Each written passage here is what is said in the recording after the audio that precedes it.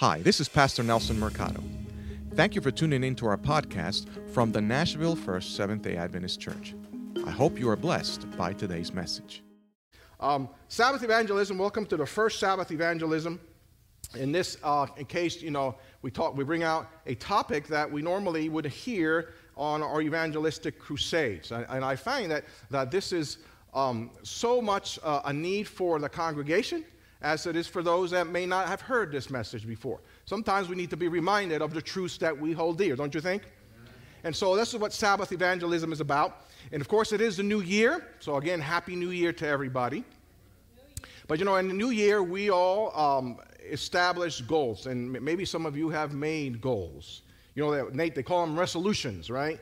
Resolutions. Things that you want to start doing. Maybe that you haven't been doing or haven't been doing well. You want to do them better. Maybe there are things that you want to stop doing. Yeah, things like that. Ways to improve your life. They say, though, that, and if maybe you've experienced this before, that by week number 3 in January, most of those goals have gone by the wayside. It's a shame, but that is true, right? A lot of the times, I go to the gym, and in January, the first week or two, the gym is full. But then it starts dying down again. It goes back to normal, right? Yeah, people just are not committed enough. But I want to challenge you today. If there's a goal that you must make, that you should make this year if you haven't, is to make sure that you are a deep student of the Bible. That may be your goal, your resolution this year, and that this, not like the other ones that by week 3 they go by the wayside, but that this is something you're committed to the whole year. Amen. To be a student of the Word of God. If you look outside on our sign there at the church outside, it says, may your New Year's goal be to study the Bible and to do what it says. Not just to study it, but because there's no good if you know what it says and you don't do what it says.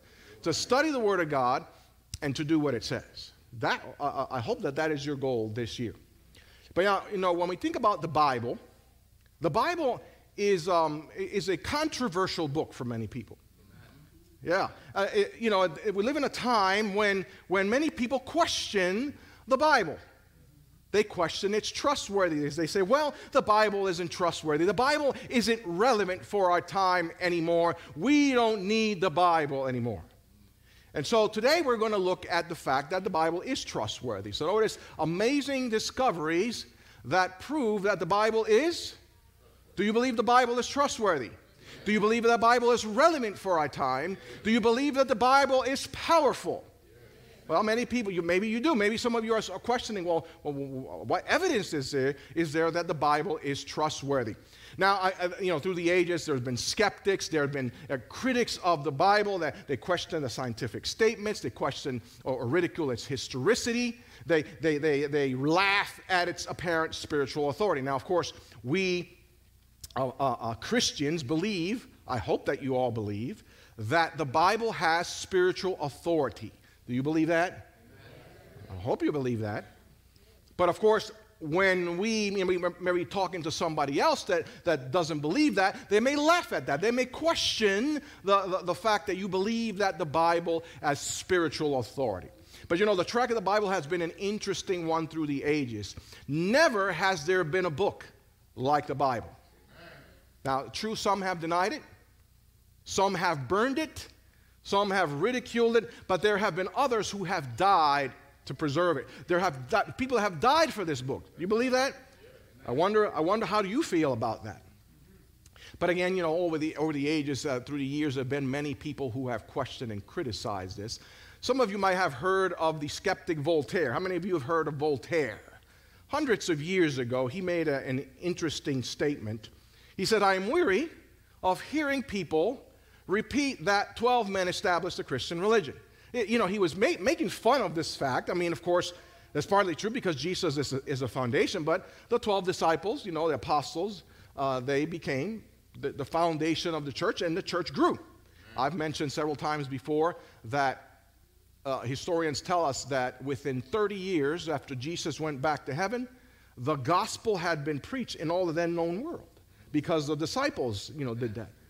And of course, by the time of Voltaire, well, Christianity was everywhere. But he would question that. Come on, that's a silly story. And notice what he said: I will prove that one man may suffice to overthrow it. And of course, he was referring to himself. This is ridiculous, but I tell you what, if it's true, that's okay, because I'm going to make sure that the Bible and Christianity is a thing of the past. That's what he said. Yeah, but centuries have come and gone, and where is Voltaire's prediction? Is Christianity gone? Is the Bible gone? No, absolutely not. In fact, irony of ironies, we are told that there is a warehouse or a Bible depository stacked with thousands of Bibles in the very spot that Voltaire made that statement. That's what he gets for speaking against God and His Word. Yeah. Never in history has there been so many books written. You go to a bookstore, Books A Million or Barnes & Nobles, huge establishments filled with books of every possible topic. I love books. I love books. So when I go to a Barnes & Nobles, it's like a kid going to a candy store. I love it. In fact, I am the kind of person that believes that throwing a book away is a sin. That's just me. And so my wife, Lucy, wants me to sin all the time because she wants me to throw away the books. You go into my office in my house, and so I have a number of bookcases full with books, and I don't have any more space for them. And unfortunately, I don't have any more space for bookcases, so I don't know what to do. But, it's just I love books. Now, of course, we live in a time with technology. Audiobooks are very popular today. How many of you listen to audiobooks? Yeah, I do. I mean, I love books, but, it's practical. While I'm driving, I'll listen to an audiobook. When I go to the gym, I'm listening to an audiobook.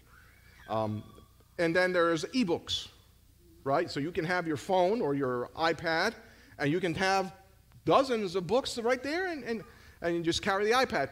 But there's something to me about having the hard copy. You know what I mean? It's called me old-fashioned. Right? So I like to bend the pages. I like to highlight. I like to make notations. Now, they say you can do the same thing in these ebooks, but for me, it's not. Call me old-fashioned. I'm sorry. I like these hard books, the hard copies. But, and there's all these bestsellers. You hear books that make it to the New York's bestseller list, right? But the fact is, today's bestsellers become tomorrow's throwaways. And yet, year after year, decade after decade, the Bible has remained the world's bestseller. Nobody has ever been able to top the Bible, the Word of God. And of course, presidents and queens, they all, take their oath, right? They put their hands on the Bible. Of course, you hear a lot of that changing these days, but that's always been the case. So, what is it about this book that captures the admiration and the loyalty of so many people? What is it about this book? What lies behind its obvious power? Well, the Bible makes certain claims about itself. In fact, there's two claims that the Bible makes about itself. Now, the first one is that it was what? It was inspired by God. The Bible is inspired by God. Now, this is kind of a strange claim of authorship because, when a person writes a book, they want to take the credit for it, right? You're the author of a book, you want to take the credit. There's usually the back cover of the book has the picture of the author, and it says a little bit about the author, and so, you want to take the credit. And you want to get the royalties for the book too, right? I spent the time, I spent the energy writing the book. But the Bible writers say that they give the credit to God. It was Paul. I read that there in our scripture reading, 2 Timothy 3:16. He says that some scripture is inspired by God. All of it. All of it is inspired by God. See, I can't say, well, I agree with this part here. This one's inspired by God, but over here it talks about something I like to do, so this part is not inspired. You can't do that with the Word of God, friends. All of it is inspired by God. So that's the first claim. The Bible is inspired by God. And the second one is closely tied to it. It is inspired by the Holy Ghost. So the Bible was written by chosen men that were inspired by the Holy Ghost. Now, we've talked about the concept of the Trinity here in this church in months past. We know that we Seventh-day Adventists believe in the concept of the Trinity. Remember, there's different variations in the belief of the Trinity, but we Seventh-day Adventists believe that the Trinity is the unity of three co-eternal persons, right? That's what we believe about the Trinity. So the Holy Spirit is the third person of the Godhead. So the Holy Spirit is God. So this is how it's tied to the fact that it is inspired by God. But now, God did not just choose anybody to write the Bible. He needed to trust someone who he can trust on, somebody that would be dependable. So God knew who he was to choose to write the Bible. And so these men were guided by the Holy Spirit.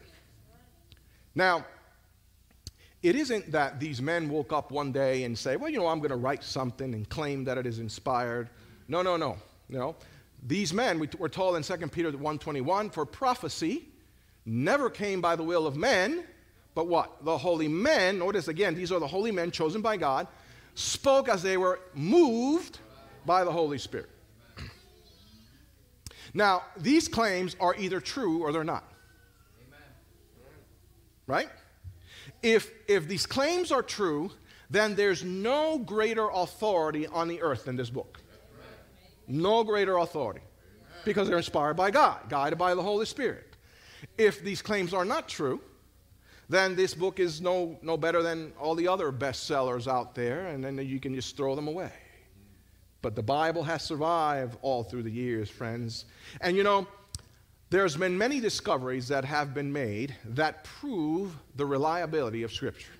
That prove that what the Bible says is true, that prove that the Bible is trustworthy. What are some of these evidences that they've found? Well, you see this image on the screen. What are these called? Who knows? What are they called? Okay. More specifically, and the hieroglyphics. There you go. I think most people won't, I don't know what the cartouche is. Hieroglyphics. Hieroglyphics. I have a brainiac as a son, so you know that. Until the 19th century, little was known about the history of ancient history except for what the Bible said. The Bible is a history book, right? But the Bible has, when you think about the writings of Moses, for example, the Pentateuch, there's a lot of that things said there, names that are mentioned, places that are mentioned there, that it's history, but there were no extra biblical sources, that is, sources outside the Bible that could corroborate what Moses said in the Bible, as far in the first 5 books of the Bible. There was no other sources. And even until the 19th century, there was nothing. And so you see these hieroglyphics there. Egypt, you find these hieroglyphics in Egypt. There was not a person in Egypt, nor really anywhere in the world, that could decipher them. But now in 1798, you may remember Napoleon. Napoleon wanted to conquer the world. And so Napoleon leads a military expedition into Egypt. He takes some 38,000 soldiers and 100 different scholars and artists, all to try to see if there was some way to decipher these hieroglyphics. And everywhere he went, monuments and temples, he saw these hieroglyphics, these messages, and he wondered what secrets they contained, but nobody was able to decipher them. A year later, in 1799, one of the most significant archaeological discoveries were made. One of the soldiers of Napoleon, he found a black stone, and it was 4 feet long, some 2.5 feet wide, that unlocked the mysteries of these hieroglyphics. Now, this stone was found in the Delta town of Rosetta, and has become known as the Rosetta Stone. How many of you heard of the Rosetta Stone? Yeah. So the Rosetta Stone, it was interesting. It contained an ancient decree in 3 different scripts. You had the hieroglyphics, you had the cursive Egyptian, and you had the Greek. Now, of course, the scholars could translate the Greek, but they still could not translate the hieroglyphics. It wasn't until 20 years later, a French man by the name of Jean-Francois Champollion. He startled the world when he was able to decipher the hieroglyphics. See, what he figured out was that these three scripts were all the same message, basically. And so, understanding the Greek, he could, of course, translate the hieroglyphics. And from there, it all exploded. Now they were able to see and understand the vast treasures of ancient past through these hieroglyphics. And what they discovered was that these inscribed stones cried out to the world that what the Bible says is true. Yeah. And the more the archaeologist digs, the more evidence they find that confirms the Bible history, that confirms the reliability of Scripture. You see, up to the 19th century, scholars believed that the art of writing had not been discovered yet in the time of Moses. So, of course, we believe that Moses wrote the first 5 books of the Bible. He also wrote some Psalms. He wrote the book of Job. And again, there's a lot of history there. But think about it. If the art of writing had not been developed in the time of Moses, then that really means that Moses didn't write the Pentateuch. And then we can question and doubt all these historical facts that Moses brings about. But now, in the 19th century, archaeologists discovered what's called the Ebla tablets and other findings, and they discovered that the art of writing indeed had been in existence during the time of Moses. In fact, some of the things they found actually predate Moses for hundreds of years. So it tells us indeed that the art of writing had been developed by the time of Moses, and we can trust that what Moses said is true. In fact, these Ebla tablets contain stories about the creation. They contain names of places, of things familiar to us, right? Abraham, Isaac, Sinai, Sodom and Gomorrah. These are extra things that we read about in the first 5 books of the Bible. These are discoveries that have been made, yeah. Before the discovery of these tablets, there was no historical reference of many of these things that are mentioned by Moses. And so most people say, well, these are folklore stories. We can't really depend on them. They're not reliable. Yeah. And so what we find here, friends, is that these discoveries at Ebla and in other places confirm the authenticity of the Bible. Amen. Yeah, David said it best when he said, the entirety of your word is truth. The whole thing is truth. From Genesis 1:1 to Revelation 22:21, this whole thing is true. Why? Because it's all inspired by God. Everything is true. You can take it to the bank. It's true. Now, some people may question, how has the Bible been able to survive all this time? In fact, some people will ask, how do I know that what I read today in Scripture is the same that people read 1,000 years ago or 2,000 years ago? How do we know it hasn't changed? Because the argument people make is, well, over all these time, people have translated and translated. The meaning is going to go away. We can't really trust that what the Bible says today is true. Do you believe that? Well, friends, the Bible has lasted all this time. I believe because God has taken care of it. But one of the greatest evidences was found in 1947. 1947, a Bedouin boy was looking for a lost goat in the western shores of the Dead Sea, and he idly tossed a stone into one of the holes in the cliffs, and he was startled to hear the sound of broken pottery. Broken pottery. Yeah. And in there, in that moment, began one of the most other significant archaeological findings of history. This young man was called, his name was Muhammad Ed-Dib. And he stumbled over the first of what became known as the Dead Sea Scrolls. The Dead Sea Scrolls. Yeah? And there were other caves that were found, and more pottery, and more scrolls were found. In fact, portions of every book of the Old Testament, with the exception of the book of Esther, were found in these potteries. Yeah. And in fact, one of them was the Isaiah scroll. The Isaiah scroll, some 24 feet in length and in an excellent state of preservation. Yeah. Complete from verse 1 to the last. Yeah. This scroll was 1,000 years older than any of the then known manuscripts that were in existence. Yeah.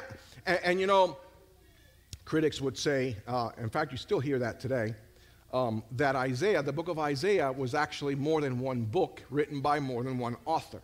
That it wasn't all written at the same time, Nate.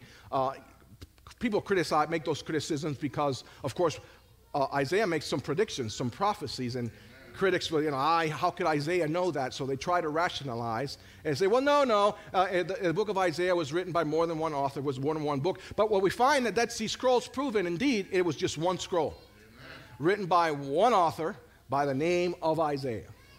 Yeah, we can confirm that, friends. Now, scholars also were amazed to learn that of course, the Bible has remained unchanged. So because what they did was, now they have these scrolls from the Dead Sea Scrolls. They compared what they said to what the Bible said in 1947. And guess what they found? Practically unchanged. Think about it. If this is the method God chose to communicate his will to us, and of course we know God knows all things, doesn't he? Yeah, he knows everything. He's omniscient, omnipotent. He knows all things. So if the Bible was going to change after hundreds and hundreds of years of translation, that what we have today wasn't the same thing that we have the people had 1,000 years ago, wouldn't God know that? And if God knew that, that means he would have chose a flawed method to communicate his will to us, and then that if the Bible wasn't trustworthy, it would be his fault. But God has taken care of his word. He has protected his word. That's why we can trust it. What the Bible says today is the same thing that it said 1,000 years ago. It's the same that it said 2,000 years ago. God has taken care of his word. Here's another example of this. Until the 19th century, historians and scholars said that there was a queen by the name of Semiramis, and that Semiramis was actually the builder of Babylon. That's what they said. Of course, when we look at the Bible, what does the Bible say? Here's Daniel 4:30. Daniel quotes Nebuchadnezzar, and Nebuchadnezzar says, "Is this not great Babylon that I have built for a royal dwelling by my mighty power and for the honor of my majesty?" So historians say, oh, it was Queen Semiramis. The Bible says it was Nebuchadnezzar. Who's right? Well, that's the issue, right? There was a contradiction there, and there were no extra biblical sources that could confirm that Nebuchadnezzar was the actual builder of Babylon. But in 1899, a man by the name of Robert Koldewey, he was excavating the old ruins of Babylon, and there he found tens of thousands of kiln-baked bricks, all bearing the stamp of King Nebuchadnezzar, and all taken from the walls and the temples of the city. Yeah. In fact, a cuneiform tablet was found there that relates this same question. Notice, is this not Babylon the Great, which I have built? Notice, this is an extra biblical source that has the same question that we read about in Daniel chapter 4. Indeed, the Bible these findings confirm the reliability of Scripture. The East India tablets, the house inscription there, this is now in the London Museum, devote 6 columns to the Babylonian history, all highlighting the building projects of King Nebuchadnezzar. In fact, how many of you have heard of the 7 wonders of the world? You've heard of the 7 wonders of the world yet? I can't remember all of them, but I know the pyramids of Giza are one of them. One of the 7 wonders of the world were the Hanging Gardens of Babylon. Yeah, historians say that King Nebuchadnezzar actually built these hanging gardens as a gift for his wife. Yeah, so it was one of the 7 wonders of the world, and this inscription here talks about that. It's amazing what the Bible, what these inscriptions, what these findings confirm. Another mystery of secular history is the name Belshazzar. Now, who was Belshazzar? He was the grandson of Nebuchadnezzar. Was he a king of Babylon? He was a king of Babylon. The problem was that there is no extra biblical sources that could confirm that.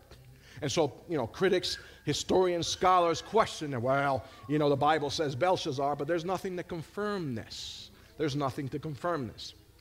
You know what's interesting? In the same book of Daniel, in Daniel chapter 12, God gave, as Daniel is finishing what he has seen, what God had told him to write, notice what he tells him in Daniel chapter 12, verse 4. He says, "But you, Daniel, shut up the words and seal the book until the time of the end. Many shall run to and fro, and knowledge shall increase." Has knowledge increased? Yes. Yeah, we think about knowledge in the technical world and in medicine and so many things, right? Knowledge has increased. But friends, knowledge has also increased on Scripture, and these findings that archaeologists have been able to dig out confirm that the knowledge on the reliability and the accuracy of the Bible. All are proving that what the Bible says is true. So, notice here on the screen, Cyrus's cylinder. Now here, this is in the London Museum too, and this cylinder confirms that Belshazzar was actually a king of Babylon. See, one thing that they did back then is that a father would actually rule co-jointly with his son. So the son was a co-regent with his father. So here, it seems like Belshazzar's father had left him in charge in Babylon as king. So indeed, Belshazzar was king of Babylon, and we have a source that confirms it, other than the Bible. Yeah? Extra biblical sources, yeah. Another compelling evidence that we find in Scripture, and this is powerful, is the Bible's ability to predict the future. The Bible's ability to predict the future. Why? Because it's God's word, right? Does God know the future? He tells us clearly in Isaiah chapter 46, "Remember the things of old, for I am God, and there is no other. I am God, and there's none like me." What does God do? Declaring the end from the beginning, and from ancient times, things that are not yet done. Does God know the future? And what does he do? He tells us about it. Yeah, he pulls the curtain back, a curtain of time, and gives us a glimpse of history to come. Do you know that other religions, they're talking about non-Christian religions, most of them have sacred writings too. So we, of course, Christians have the Bible, but Islam, for example, has the Quran. You have the Hindus who have the Vedas, the Buddhists who have the sutras. And again, other Christian religions have their own sacred writings. But notice that the Bible is the only one of those sacred books that has prophecy on it, that has future predictions. Why do you think that is? Because only God knows the future. God, the God who created heaven and earth, he is the only true God. The other ones are just books. But only God knows the future, friends. Here's an example. Babylon, it became a mighty empire. We know that historically it became a mighty empire. Before Babylon became a mighty empire, God had made a prediction that Babylon would fall. Here's Isaiah 13:19. "In Babylon, the glory of kingdoms, the beauty of the Chaldeans' pride, will be as when God overthrew Sodom and Gomorrah." Now, what happened to Sodom and Gomorrah? Will turn into dust. In fact, I have a little cup, a small cup with that dust from Sodom and Gomorrah in my house. I was brought to me by somebody that visited the area. You could still smell like the sulfur, and it's interesting. That's what happened to Sodom and Gomorrah, and God said the same thing was going to happen to Babylon. Now, when Isaiah writes this is 100 years before Babylon actually reached the zenith of power. And God says, no, Babylon's going to be destroyed. And God goes a step further, because God predicts the power by whom Babylon will fall. Now, of course, we history students know that Babylon was destroyed by who? The Medes and the Persians, right? So notice Jeremiah 51:11. "The Lord has raised up the spirit of the kings of the Medes, for his plan is against Babylon to destroy it." So again, long time before it actually happened, before Babylon rises to power, God says it's going to be destroyed, and it's going to be destroyed by the Medes. Let's go one step further. Because God not only predicted that it would be destroyed by the Medes, he even mentions the one who would lead the Medes against it. Yeah. Cyrus, his name was. 150 years before the birth of Cyrus, God predicts that a man named Cyrus would do it. Amen. Isaiah 45:1. Thus says the Lord to his anointed, to Cyrus, to open before him the double doors so that the gates will not be shut. Cyrus was the man leading the Medo-Persian Empire, and God predicted it 150 years before his. No other book can do that, friends, because no other book is the Word of God. Powerful, friends. And so here we have again the Cyrus cylinder, and in this cylinder, Cyrus he writes about his conquest of Babylon, and this is where he mentions Belshazzar as the king. Yeah, right there in this cylinder. And furthermore, God predicted that Babylon would not rise up a second time. Just like Sodom and Gomorrah. Jeremiah 51:37, Babylon shall become a heap. A heap. It will not rise again. It remains destroyed till this day. That's right. In fact, I remember hearing back in the 90s, some of you remember, the leader of Iraq. What was his name? Saddam Hussein, right? Because, Babylon was located where Iraq is today, in the Middle East. And there was some talk about that Saddam Hussein wanted to rebuild the ruins of Babylon. Some of you may have heard that, because that's a symbol of power. But we all know what happened to Saddam Hussein. It was all on national TV what happened to Saddam Hussein. Because God said it wouldn't happen, it's not going to happen. This is why we read in Isaiah 40 verse 8, the word of our God stands forever. Stands forever. Plenty of evidence, friends, that the Bible is reliable, that it is trustworthy, and that it is relevant for our day. But when it's all said and done, the Bible is more than just an authentic history book. The Bible is more than just scientific statements. The Bible is much more than just prophecies being fulfilled. Because if it weren't, then it wouldn't matter what we did with this book. But it's much more than that. The theme of this book, at the center of this book, is what happened on that old rugged cross just outside Jerusalem some 2,000 years ago. And it makes a difference what you know about that. It makes a difference what you believe about that. Because either Jesus was the Son of God, the promised Messiah, or he wasn't. Either Jesus paid for your sin and my sin on that cross, or he didn't. Either Calvary was a fantasy or was it a fact. And it makes a difference what we know about that, what we do with that information. And maybe the greatest evidence of the power of the Bible is what it claims, the power that it has to change lives. Amen. That is the greatest evidence that this book is more than just a book. Because it changes lives. It transforms lives. It empowers lives. It gives victory to people. Amen. It changes lives. And that is all wrapped up in one name, Jesus Christ. Jesus Christ. Jesus said it himself.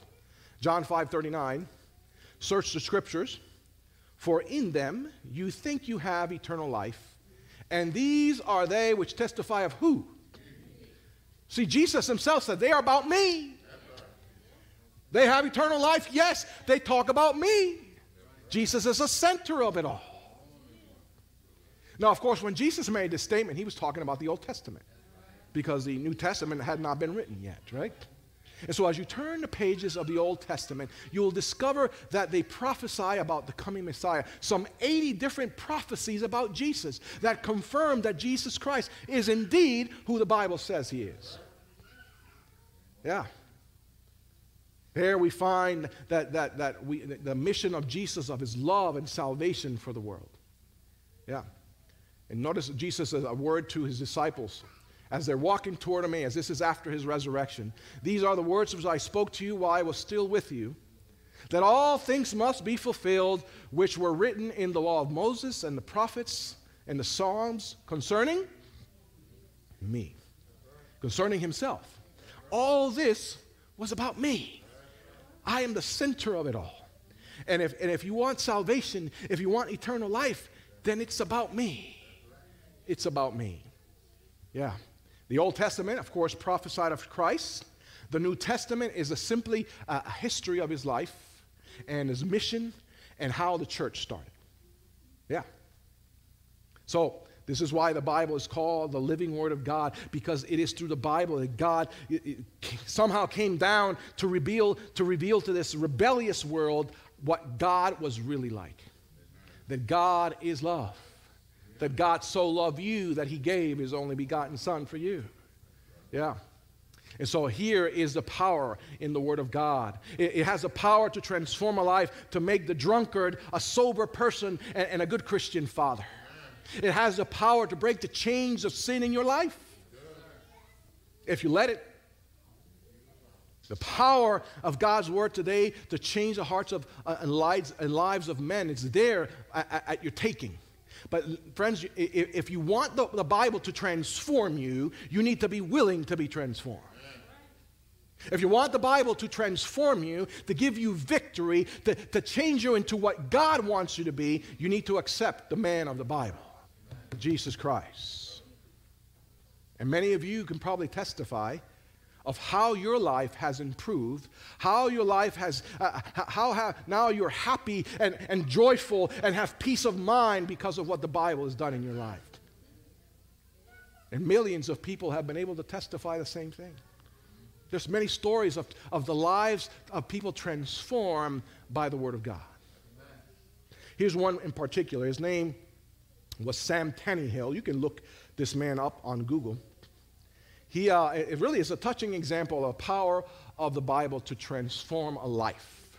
Now, Sam, he could not remember any time in his childhood that was carefree and pleasant.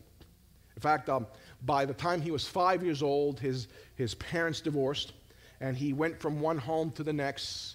Nobody really cared for him. Nobody really took care of his needs. He became involved in crime by the time he was 10 years old. Small offenses here and there, nothing really important, but nobody did anything to correct it, to guide him in the right direction. Nobody did anything to change his attitudes, and so he became more and more involved in a life of crime. And so finally he was convicted of forgery and was sentenced to 5 years in prison. After his 5 years, he was released, and only 2 weeks later, he at gunpoint robbed a restaurant.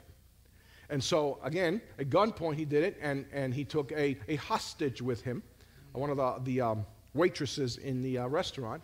Now, later, Sam would say that his intention was to simply let her go after he was miles away from town. The problem was that she recognized him. She knew who he was. And so he couldn't let that happen. So he beat her to death. And then he left for Kansas, and he continued doing robberies, and then several weeks later he actually was apprehended, and he was sentenced to death by the electric chair. Now, while he was in jail, several Christians visited with him, and one in particular left him a Bible, and if Sam promised to read it. Now, Sam said, yeah, sure, I'll read it, but he didn't right away. He read all the other books that were there, but when he ran out of books to read, he figured, well, let me read the Bible and just to pass the time. And this is what he says about that experience as he read the Bible. He says, I found a place where a man named Jesus sent some of his gang to bring him a mule. For this I thought him to be a horse thief. Then I ran across a place where he made wine. For this I thought him a bootlegger.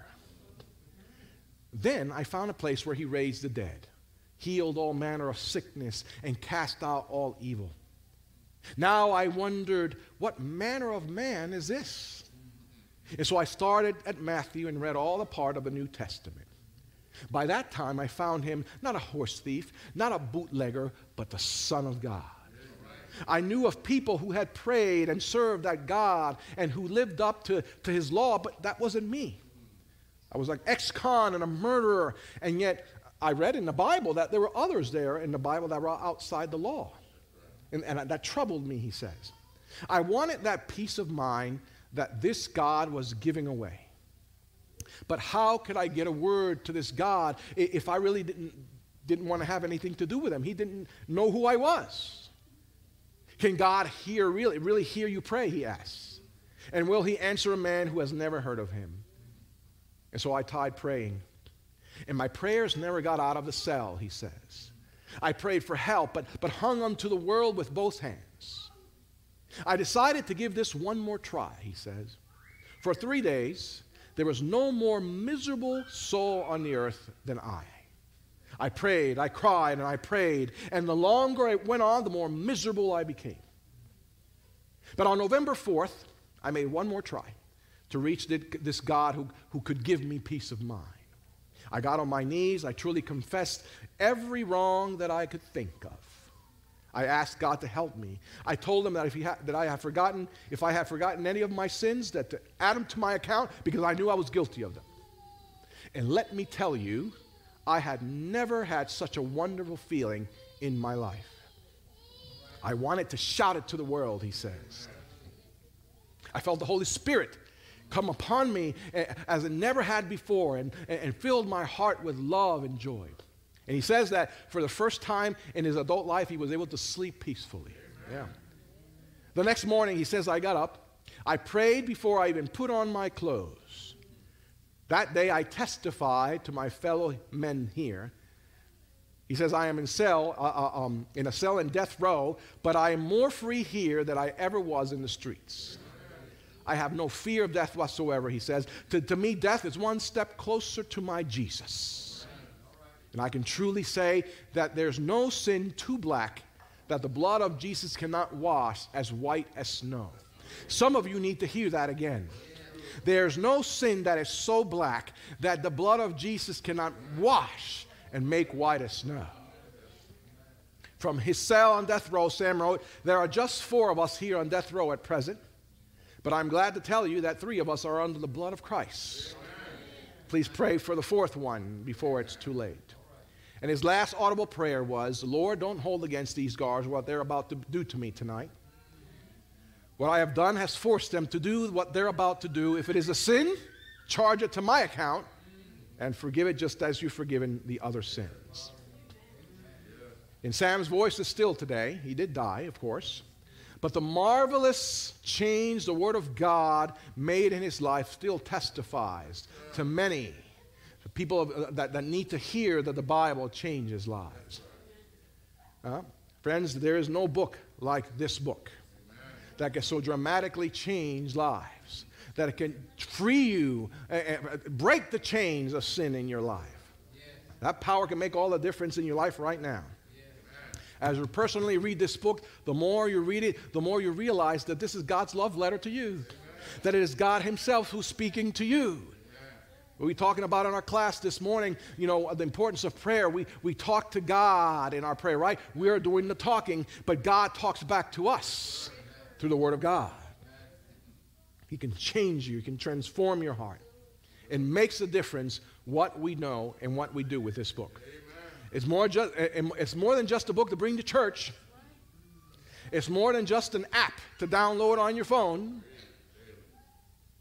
It's more than just helpful and useful information, practical advice. It is those things, but it's much more than that. It is God speaking to our hearts, friends.